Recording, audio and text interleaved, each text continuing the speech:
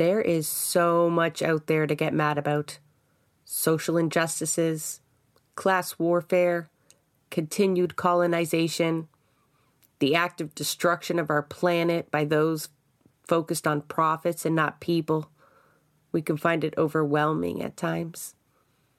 The good news is there are equally as many, if not more, stories of people coming together and rising up against the forces at play.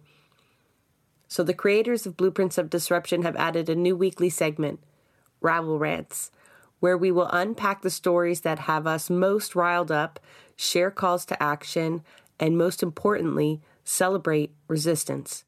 Today we're ranting about cops. I mean, that's the simplest way to put it. It feels like too many stories here sitting in front of me that are just from the last week or two across Canada.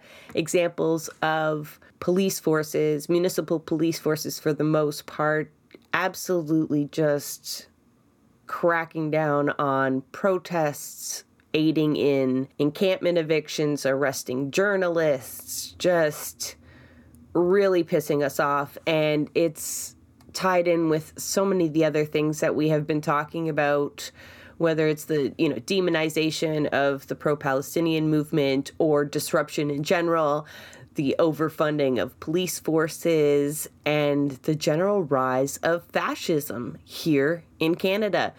And yeah, we're going to run through some of the examples to keep you guys up to date, but it just opens up a whole bunch of discussion points that really has my blood boiling this week. Let's get into it.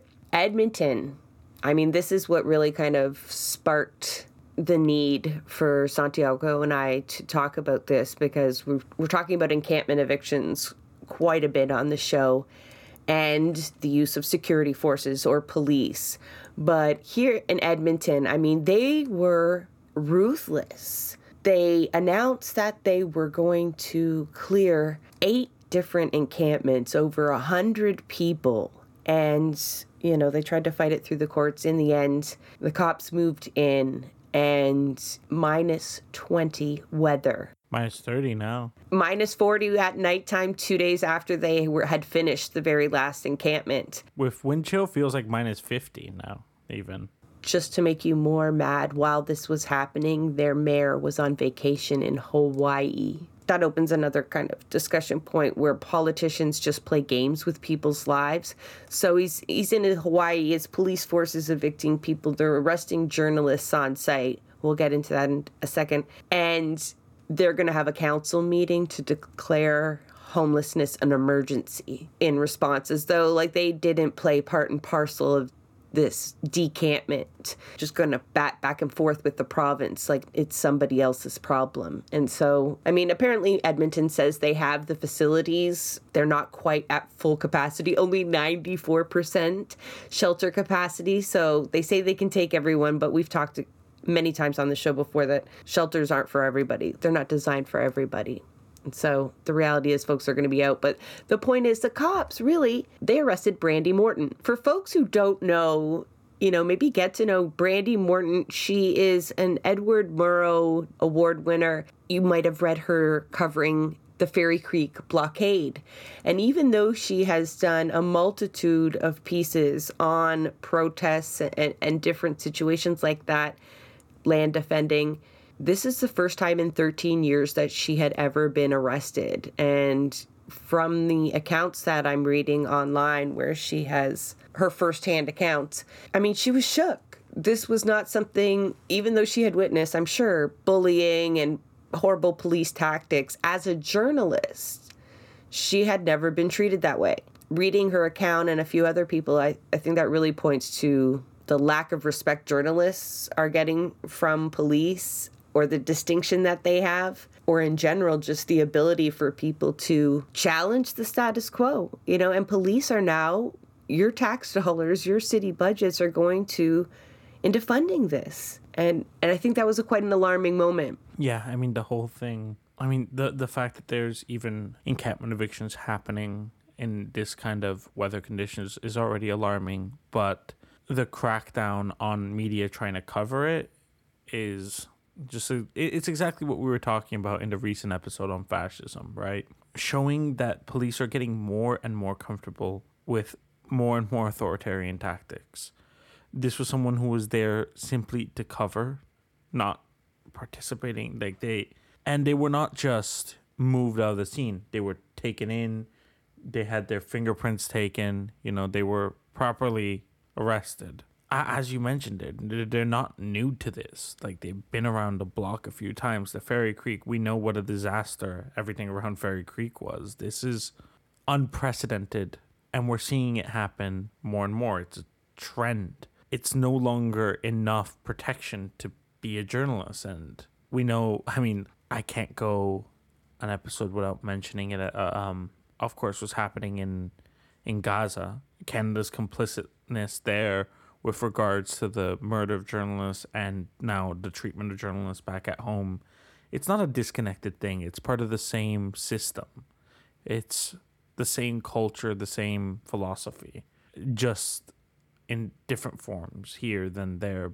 It's not just the Edmonton police. We know the Toronto police have done this as well. And just as I'm preparing my notes to do this episode, we see in Vancouver at Oppenheimer Park, activists were arrested by Vancouver police when they were trying to protect the property of those being evicted. They call it a decampment. So we have another term to describe what we're seeing, and it's kind of scary that there's hate that lingo all built around the expulsion of people from tents in the winter. So it's not just journalists being arrested, it's also people that are trying to be good Samaritans, essentially.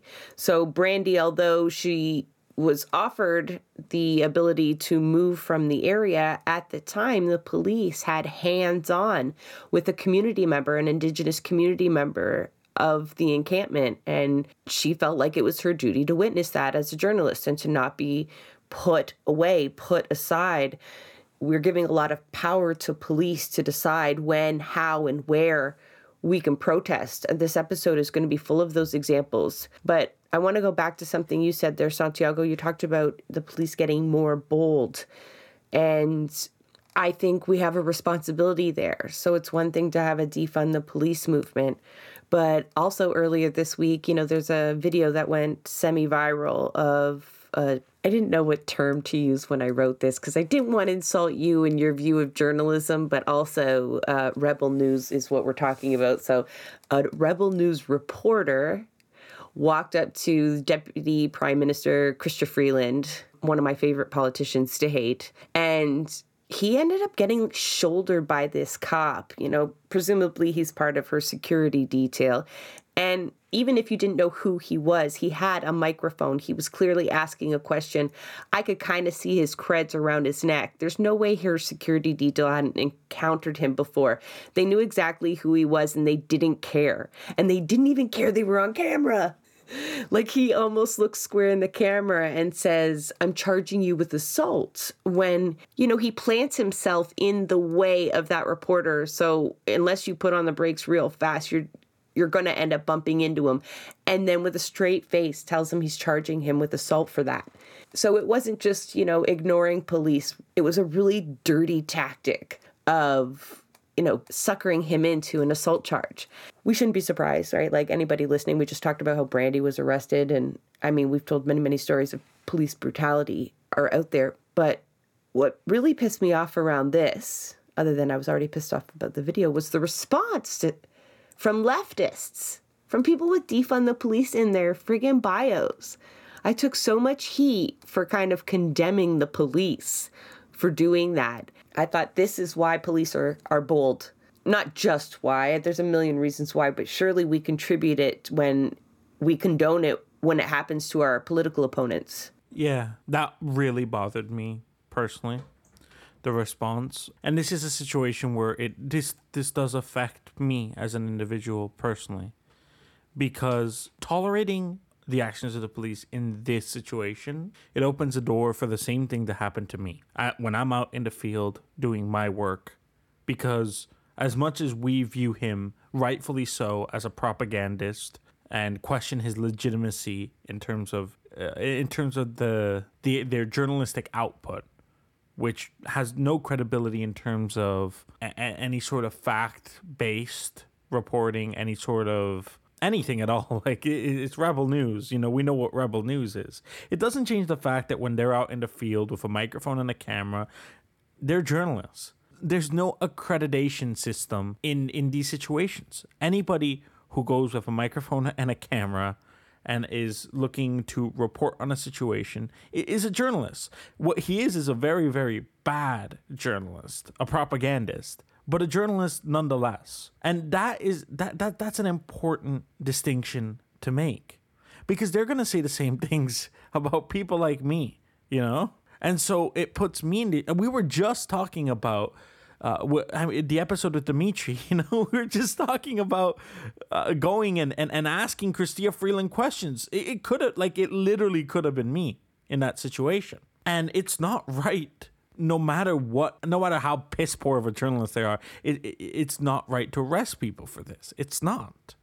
We can criticize them in whatever way we want, but the use of police here is authoritarianism, which we stand against. Now, I know, for example, that he was funneling Chrystia Freeland in the direction of a corner, of course. And there are arguments to be made about concerns, but he didn't touch Chrystia Freeland. They didn't ask him to move. They immediately went to arrest him and charge him with assault. What happened was completely unacceptable, and the response from fellow leftists, it's the same thing that happened during, you know, the Freedom Convoy, so-called, or whenever, you know, the right ends up running with police, which is far less often, but it does happen. And we see people cheer them on because they're not on our side. And what happens is, just like with the Freedom Convoy, we're seeing what's happening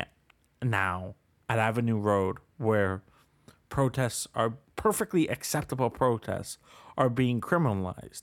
That is the result. There's no exceptions to be made here. When we say all cops are bastards, it's all cops are bastards. Fuck the police every single time. Why do people forget that? Consistently, like something goes wrong and they want a police response in their favor. I think this is mostly white folks that do that. I'm going to go out on a limb and say that because they just are so used to using police to solve their problems. Inherently, they know systemically, they know that it's an issue, but on a one-on-one basis, if it's helping them out, they're okay with it. And I'm not okay with that at all.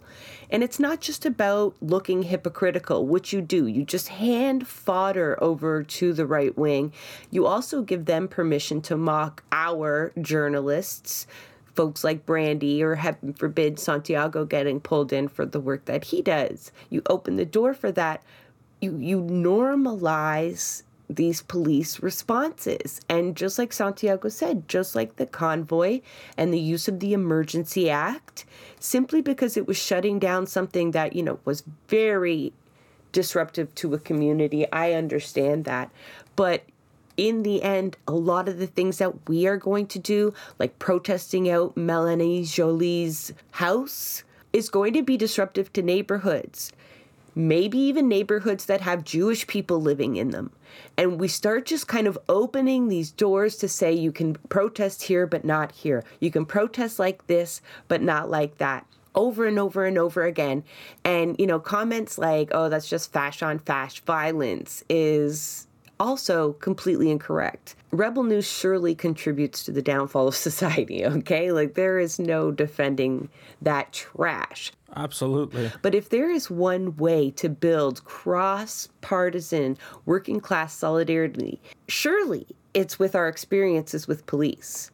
Poor folks, working-class folks, for the most part, are going to buck up against police as it gets worse. Mm-hmm. We have different ways that we're going to go about it, maybe. We have different solutions, different reasons we'll take to the streets, but you've seen it. And we can't just keep opening the door for arrests, you know, requiring permits, and, you know, in the case that we're going to next, annexing complete neighborhoods and making them zones of exclusion for protests that then have like added layers of criminality built into them, just arbitrarily decided by police. Yeah, I have to say, like, from pulling from my own personal experience here, that sometimes I've been surprised in the past at people who I wouldn't consider on my side having a usefulness in a way, you could say. I remember the time when I was at City Hall for John Tory's budget. You know, they kicked out the media so that they could arrest people who were there protesting. People who I'm not going to say their names, but we would know them if I did. There was two people from media who stayed behind. There was me, and there was a reporter or a cameraman from the Toronto Sun. And the Toronto Sun is another organization that I would not consider to be of the benefit of society, that I would not, I'm not allied with at all. I have heavy criticisms on the Sun, but their cameraman stayed behind, recorded, published the videos so that people could see what was going on. And he protected me during that time as well. And as well as, my professor for newspaper class, who was a Toronto Sun reporter for decades, I would assume that he would be somebody who would not be on my side, yet he made me editor-in-chief of the paper, and every single edition, the front cover had a protest on it. And we covered more protests than any other paper in the city. So journalism is important, like the whole New York Times democracy dies in the darkness. Whether or not we consider it good journalism or bad journalism, journalism is important and needs protection. And when we start trying to draw these distinctions too aggressively, it puts us in danger. I really believe that. I'm not saying that Rebel News is a good thing, but when somebody calls themselves a journalist, I don't care who it is, there is protections that are needed there. And I think it balances out for the better. Because if somebody publishes video and does propaganda all over, if this clown goes and tries to spread his propaganda asking Chrystia Freeland, questions, then we can respond to it. We can see and we can comment on what they're saying, and it's a good thing to know what the right is saying. Because if we let these narratives grow without being able to respond to them, that's how fascism rises. We need to be able to know what's going on from every side and be able to argue against it. So yeah, I'm pissed about this. Every right to be, because let's be fair. You might take a little bit of flack for saying, anyone who says they're a journalist is a journalist, because, that opens up the imagination. But to Santiago's point, who then decides? Who's doing that accreditation? Because Santiago won't get accreditation. Some of the greatest reporters that ever were probably wouldn't be selected for accreditation, because they would be known to be asking hard-hitting questions, writing with a slant, a bias that is damaging to, there's vendettas that go on that would just allow such manipulation of process. And so it's got to stay separate. Before we move on from the story of journalists getting arrested, I want to repeat 2 points that Desmond Cole made. I felt incredibly validated when I saw him chime in on this, because I felt a little bit out of tune, where people were not feeling what I was saying.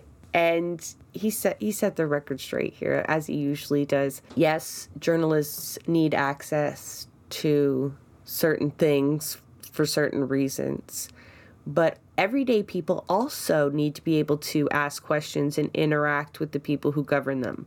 Because, to his next point, had this same kind of mentality, we got too close, walked her into a corner. We saw footage not that long ago of Prime Minister Trudeau being accosted at a restaurant by people we know. And on that same mentality, we would have had them arrested as well. Right? It's not hypotheticals. There are examples right now of these same tactics being utilized against our side, and we've given space to it. I kind of hinted about a neighborhood being cut off from protests. Or last week, Toronto police decided that Avenue Road and the 401, there's an overpass there, as there are every time you get a highway, I guess. And that area has been shut off from protests. Now, we're specifically talking about pro-Palestinian protests because they've allowed protests and banner drops on this overpass many, many times before. It's a very visible spot. Banner drops are a common activity in protests. In fact, the first initial event that set the police off was like a province-wide, at least a city-wide banner drop. So there were multiple locations on that day. It was a call to action for the Palestinian youth movement to show solidarity and whatnot. And so there was all kinds organized, and these kind of overpasses, these events are announced ahead of time, and counter protests show up. Some of them end up getting kind of heated. But, for me, in order to really explain how this happened, you have to go back to the city of Toronto, right? October 7th, 8th, Olivia Chow releases a statement. Her first statement, has the required condemnation of what happened, the violence, but then immediately goes into police mode, saying she sat down with Toronto police, that she's going to encourage them to start protecting the Jewish community. And we talked about this, but on its face, it doesn't seem like a bad thing, police protecting a community. But hopefully you've heard enough episodes to understand how problematic that is. I can't unpack that all here, but it demonized right away Palestinians. It assumed that there was some sort of threat here in Canada, presumably from Palestinians to the Jewish community.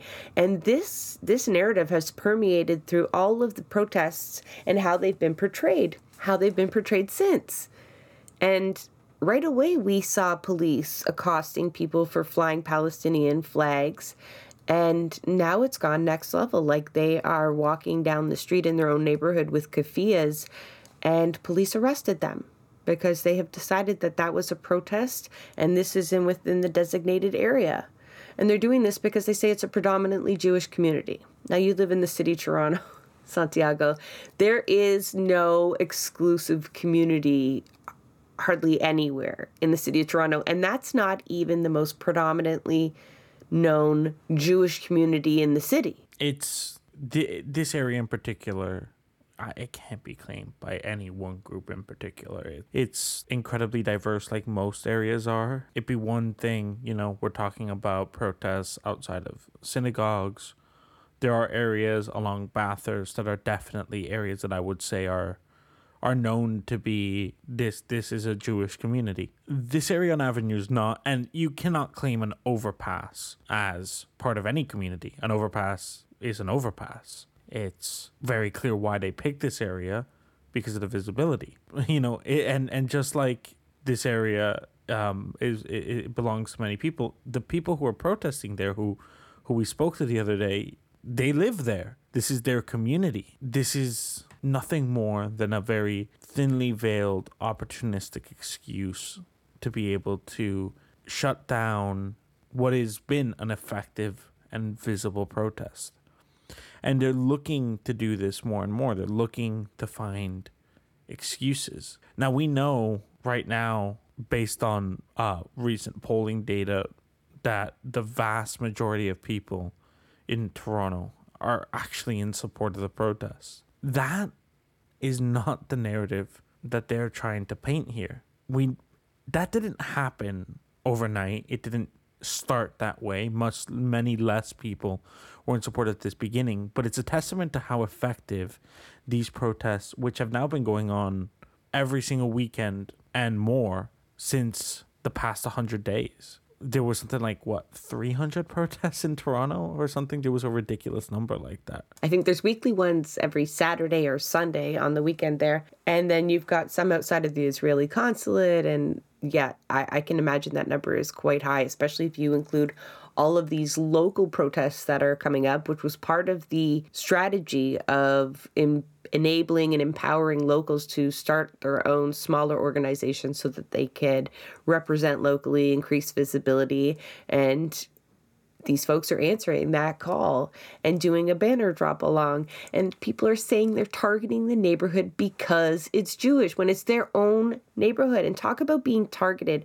I don't want to tell their whole story because they're going to come on here, but these folks were treated horribly, not just by the police, but by folks driving by, the things that were said. This was 100% green lit by Olivia Chow and quite a few Toronto city councillors that made it clear these protests needed extra police scrutiny, right? One of her first statements is, I understand there's a protest without a permit going on. Like, you don't need a permit. And deciding arbitrarily, who gave the police power to just decide, and where are the boundaries? And is every kind of protest, or is this just pro-Palestinian protests? The permit comment is really annoying, and it's not the first time recently that she has said that about the permit. Olivia Chow has been to her fair share of protests throughout the years. She knows better. She comes from that area, like from, a history of protests. It is so malicious for her to imply that. And I'm seeing this narrative repeated online by people. I don't know if who still needs to hear this, but no, you do not need a permit to protest. There's not certain places you can protest and certain places you cannot. Protest wherever the fuck you want. And in terms of blocking roads, like, a protest is not meant to be as accommodating as possible to those in power and to business as usual status quo. If a protest blocks a road, good. If it inconveniences people, good. Because we've seen the 300 protests around the city. A protest that is as accommodating as possible, it's not going to get noticed. It's not going to get the message across. And when people, right now, Israel's in the ICJ right now, facing genocide charges. We don't need to explain to anybody what the hell is going on here. When children are dying at this level, when hospitals are being bombed, schools are being bombed, journalists are being killed, doctors are being killed, a little inconvenience seems pretty fucking minor. And they're not blocking the road. That's the other thing. They're actually not. The police are blocking the road so that they can arrest people. The police are blocking the road so they have an excuse to use what's it called? The Highway Act, so that they can criminalize this. They're not even blocking the road. But again, like it's the same thing we were just talking about when we were talking about the reaction of people to the Rebel news story, to the Freeman Convoy, to all these things. It doesn't matter. We cannot start drawing these lines. We cannot start trying to de-radicalize these things and to be accommodating. By doing so, we surrender the ability to be effective. The next example that I'm going to give shows that's the response that they're getting in Ottawa to the bylaw tickets. And although our next story actually will be another example against pro-Palestinian protests, I think it's prudent to say, though, that police don't give a fuck. We know why Olivia said what she said, and we know why Zionists are framing Palestinian movements the way that they are. But in the end, the police don't give a fuck. They don't care what your cause is. They're not out there because they're Zionists. They might be, but that's not the point. The point is they love the chance to stomp on your charter rights and expand their power and expand their budget. They don't care if you're from Rebel News or whether you're an independent Indigenous reporter. They don't care if you're protesting vaccines or if you're fighting a genocide. They will get more money for doing what they do. They will look like the saviors of the day. They will flex their muscles and push boundaries unless we push back, right? And that's, thankfully, although expensive, that's what folks are doing in response to the $490 tickets. Like, I'm so broke. That would bust me. $490 tickets are being handed out to activists in Ottawa when they use noise amplification. The average Canadian, and this is a statistic from like 4 years ago, so it's got to be worse. The average Canadian cannot afford a $400 emergency. This affects the vast majority of people. Because sometimes it's not going to be violence, maybe it's not going to be arrests, but they will find all sorts of deterrents to use through the security mechanisms that they have to stop us from taking to the streets, to confine even smaller the boundaries of which is acceptable to protest. The folks in Ottawa, what we're talking about is, they're using a bullhorn. Has anybody ever been to a protest where there hasn't been a megaphone, a bullhorn, or a speaker system used to amplify, your speakers, perhaps at the rally, or the chants as you march along? I've never. I mean, for Christmas one year, I got one that can sit on your belt and clip around your collar. I mean, this is standard operating procedure for even the smallest of rallies. And now they're handing out $490 tickets. So folks from the Palestinian Youth Movement obviously ended up with some. I saw representatives of PSAC out there, that is a public sector union, and other community members. So, they issued 9 of these tickets one week and 3 on another in late December. And the response from the Palestinian Youth Movement representative that was quoted there is like, we're going to keep doing this. We are going to fight them in court. So they've retained counsel to push this through the courts. They're going to raise money to pay the fines, I suppose, in the meantime. And they're going to keep using sound amplification. And like I said, it's almost unimaginable to try to do that without. I know the Occupy movement, we started the People's Mic. I don't know if that was because the police had threatened or it just became a lack of resources overcome. But, that you can't do it without a megaphone. I mean, it becomes an accessibility thing. And more to the point of what we were talking about is not backing down. Like a lot of the response to the Avenue Road 401 is like the moderate approach. Well, just the benefit of the doubt. Some people feel unsafe, so just go somewhere else. And it's like, but fucking people can say that anywhere and everywhere. And at what point do you draw the line and you take a stand and say, absolutely not. The only recourse I can have can't be through the courts. Not everyone can get a lawyer and fight things through the courts.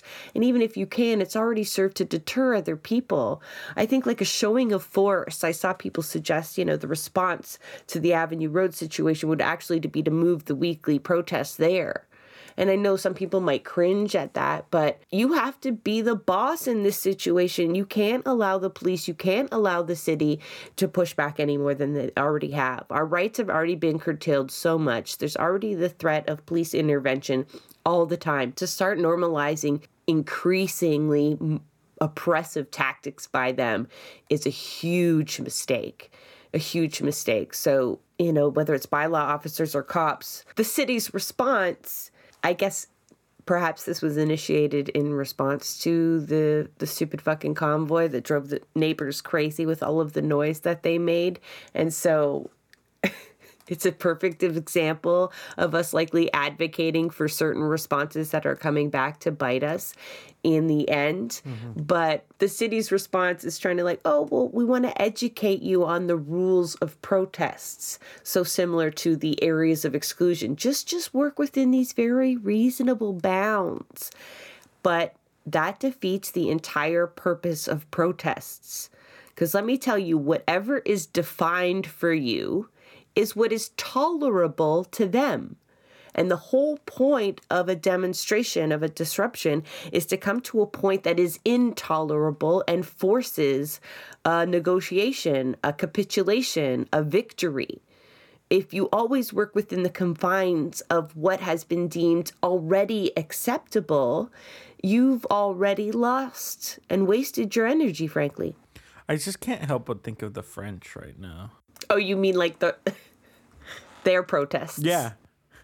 Can you imagine telling the French, oh, you can't use megaphones, you can't protest in this neighborhood, like that they would. It's like when they told Celtic fans not to bring Palestinian flags to the next match, and I don't know where they found so many flags, but it seems like every fan there had a flag in response. Yeah.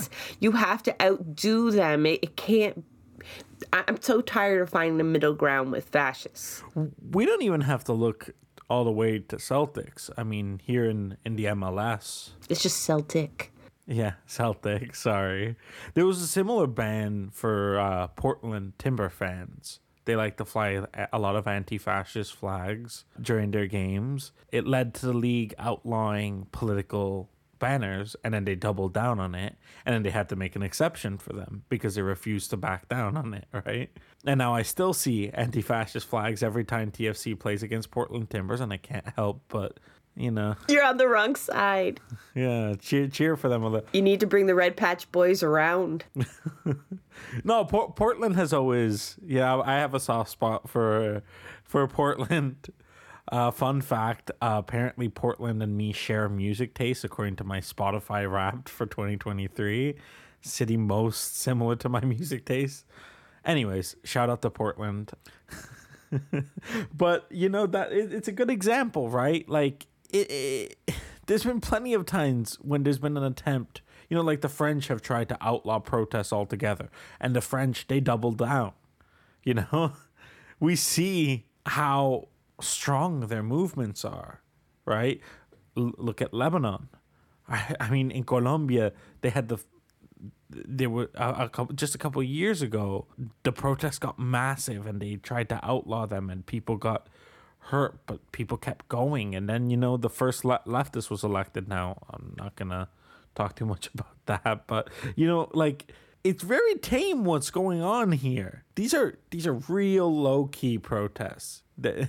We're not exactly pelting cops with rocks yet, like the French. There's no Molotov cocktails. Yet. It's pretty low key what's going on over here.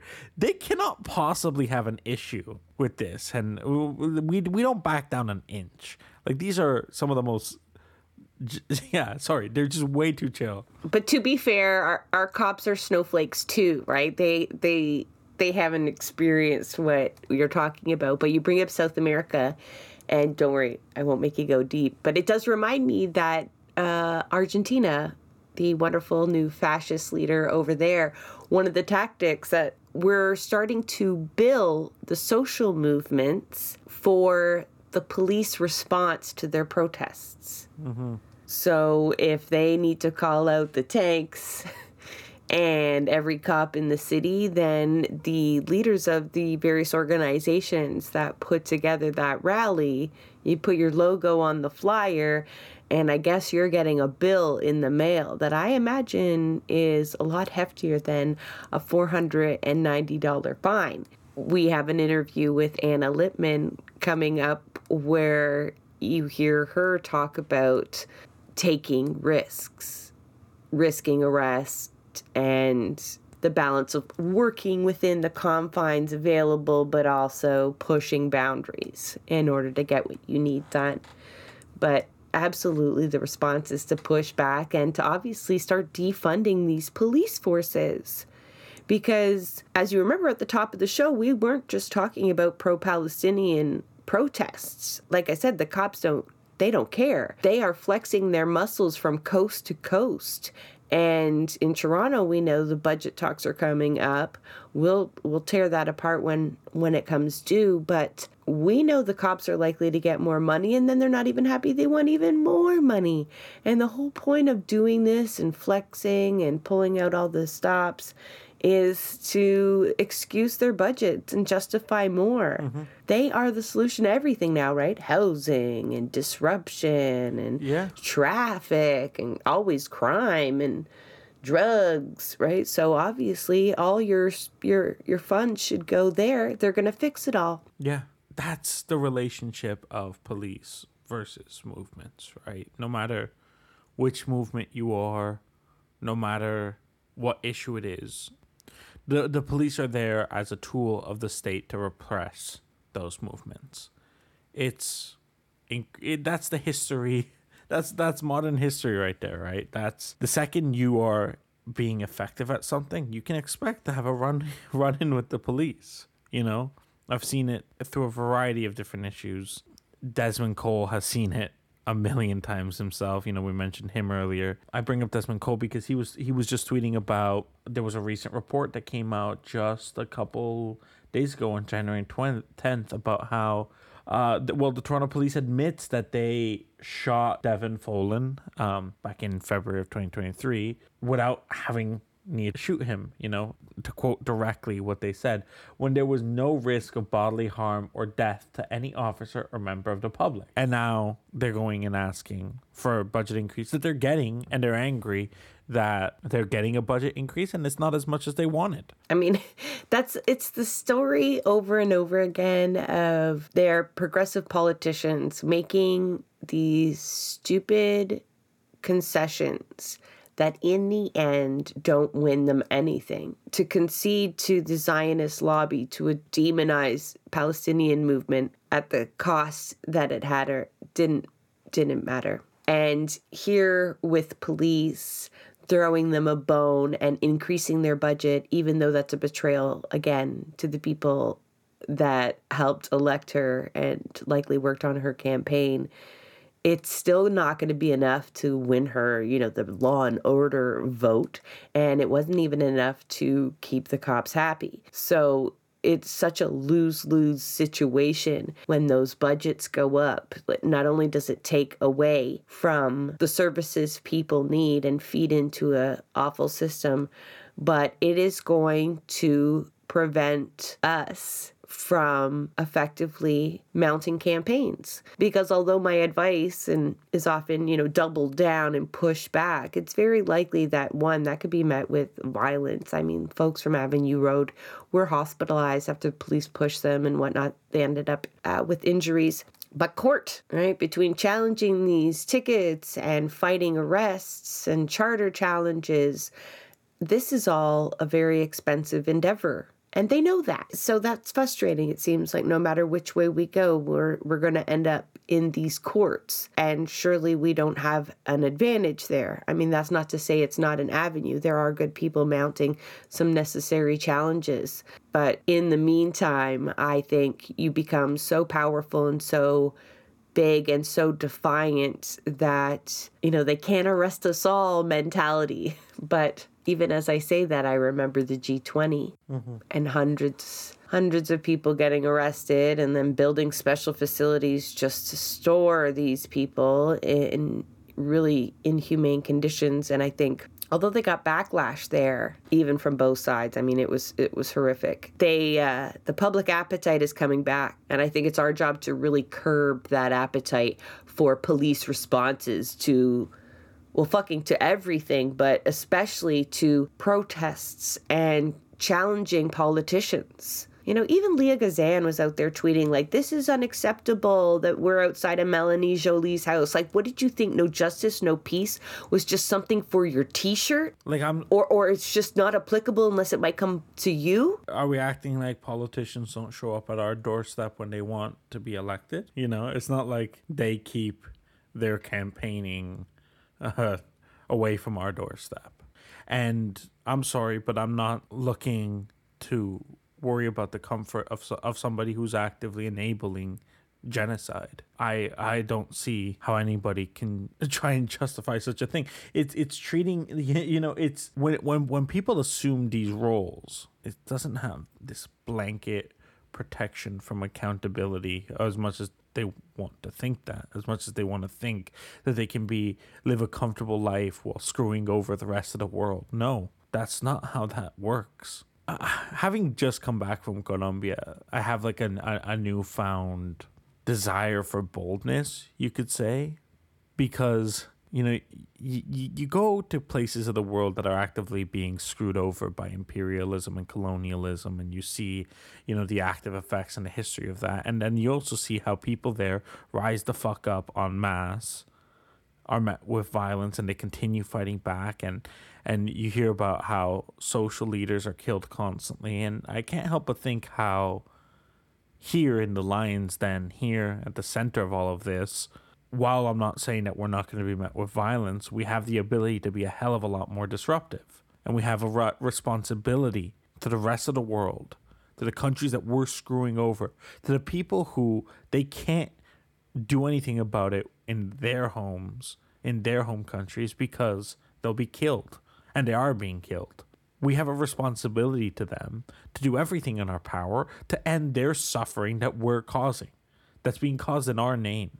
I'm not okay with that. So if Melanie Joy wants to sleep comfortably at night, if these leaders want to be left alone, then how about you leave other people in other countries the fuck alone first? Don't go screwing over their lives and then wonder why people are showing up at your doorstep. This is, and I mean this quite fucking literally. Like, we need to understand the extent of the harm that these people are causing. They're bold about it too, because they've been doing this for a very fucking long time, and they've gotten used to our Canadian culture of, you know, oh no, don't block the road, it'll inconvenience traffic. Politicians have also gotten really good at thwarting the public. You know, they have constituency days and hours, and quite often they're not even there. And if they do meet with you, they've got all these buffer people to half answer questions for them. And so there's really no fucking accessibility, sometimes from journalists either. You know, the scrums are limited. And at what point can we hold you accountable then? And it's just like every other avenue that we have, where you cut off this and you cut off that, and there's no real democracy. Well, guess what? It ends up in the streets. There's no other outlet. Whenever a politician is doing something that they know that they're getting backlash on, I can guarantee you that they're not answering 90% of journalists' calls. They'll answer the ones that they know are friendly, are going to give them softball things so that they can make a public statement. But they're not answering most of our calls at all. And I know, because we've tried, like, I have seasoned journalists with decades of experience who they're like, oh yeah, they're not gonna get back to us on this. Oh, there's no way we're gonna reach them now. So just to like really emphasize what Jess is saying here, what exactly is the avenue for holding them accountable? No, and it's not even just like literally they don't answer our calls, but in general, they're not answering our calls. If you're talking about the call for a ceasefire, that has not happened. An escalation is inevitable. If you do not listen to the people, they will speak louder. You have a kid, you know that, right? It ends up with screaming and making a scene. And this is what's necessary if you're not going to listen. And if Melanie Joly is not going to call for a ceasefire or even decently respond to these calls, then I'm sorry. You're going to have to be held accountable in some way. And that's not just going to be some NDP MP standing up in question period and asking you a question. That doesn't fucking count. They may think that's what they get paid for, but that doesn't fucking count. And the city of Ottawa isn't going to all of a sudden decide that megaphones aren't going to be used in protests. And Toronto police can't decide what neighborhoods are good and what neighborhoods are bad for protests, for whom, when, and how long, what streets they can take, what businesses they'll protect. I mean, we have to call an end to that. An absolute end to that. That can't just happen through the courts. That has to happen with just absolute defiance. Yeah. Because that is our duty, to defy unjust laws. I know I brought it up a few times today, but, it's fresh. It's on my memory for some reason. But, like when people went to City Hall to protest the budget last year, what happened? They were arrested. Is that not the right place to go protest? Oh, no, not then either. Not at City Hall either. That's apparently not okay either. Where the politicians were all there in the room. Apparently that's not okay either. So if they're going to criminalize protesting where we're supposed to fucking protest as well, what it is they're telling us to go pick an empty field in the middle of nowhere, stand there for a while, get it out of our systems, and go home and nothing changes. That's what they want from us. And we know history. We know our history. We know better than that. We know how we have achieved every positive change that we've ever won. It's been won in the streets. It's been won by being disruptive. And obviously, blueprints of disruption, this isn't new to our audience. You all know this.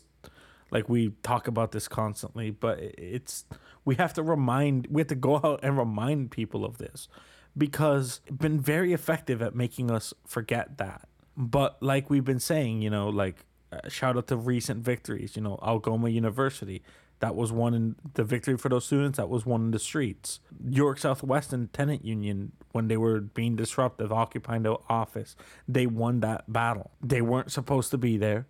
The cops came and told them they weren't supposed to be there. They stood up showed face, stood their ground. They didn't get arrested, and they won that battle. We know how these battles are won. We know our history. That is a wrap on another episode of Blueprints of Disruption. Thank you for joining us.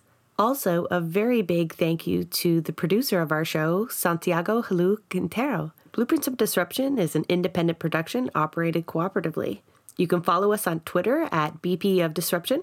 If you'd like to help us continue disrupting the status quo, please share our content, and if you have the means, consider becoming a patron. Not only does our support come from the progressive community, so does our content. So reach out to us and let us know what or who we should be amplifying. So until next time, keep disrupting.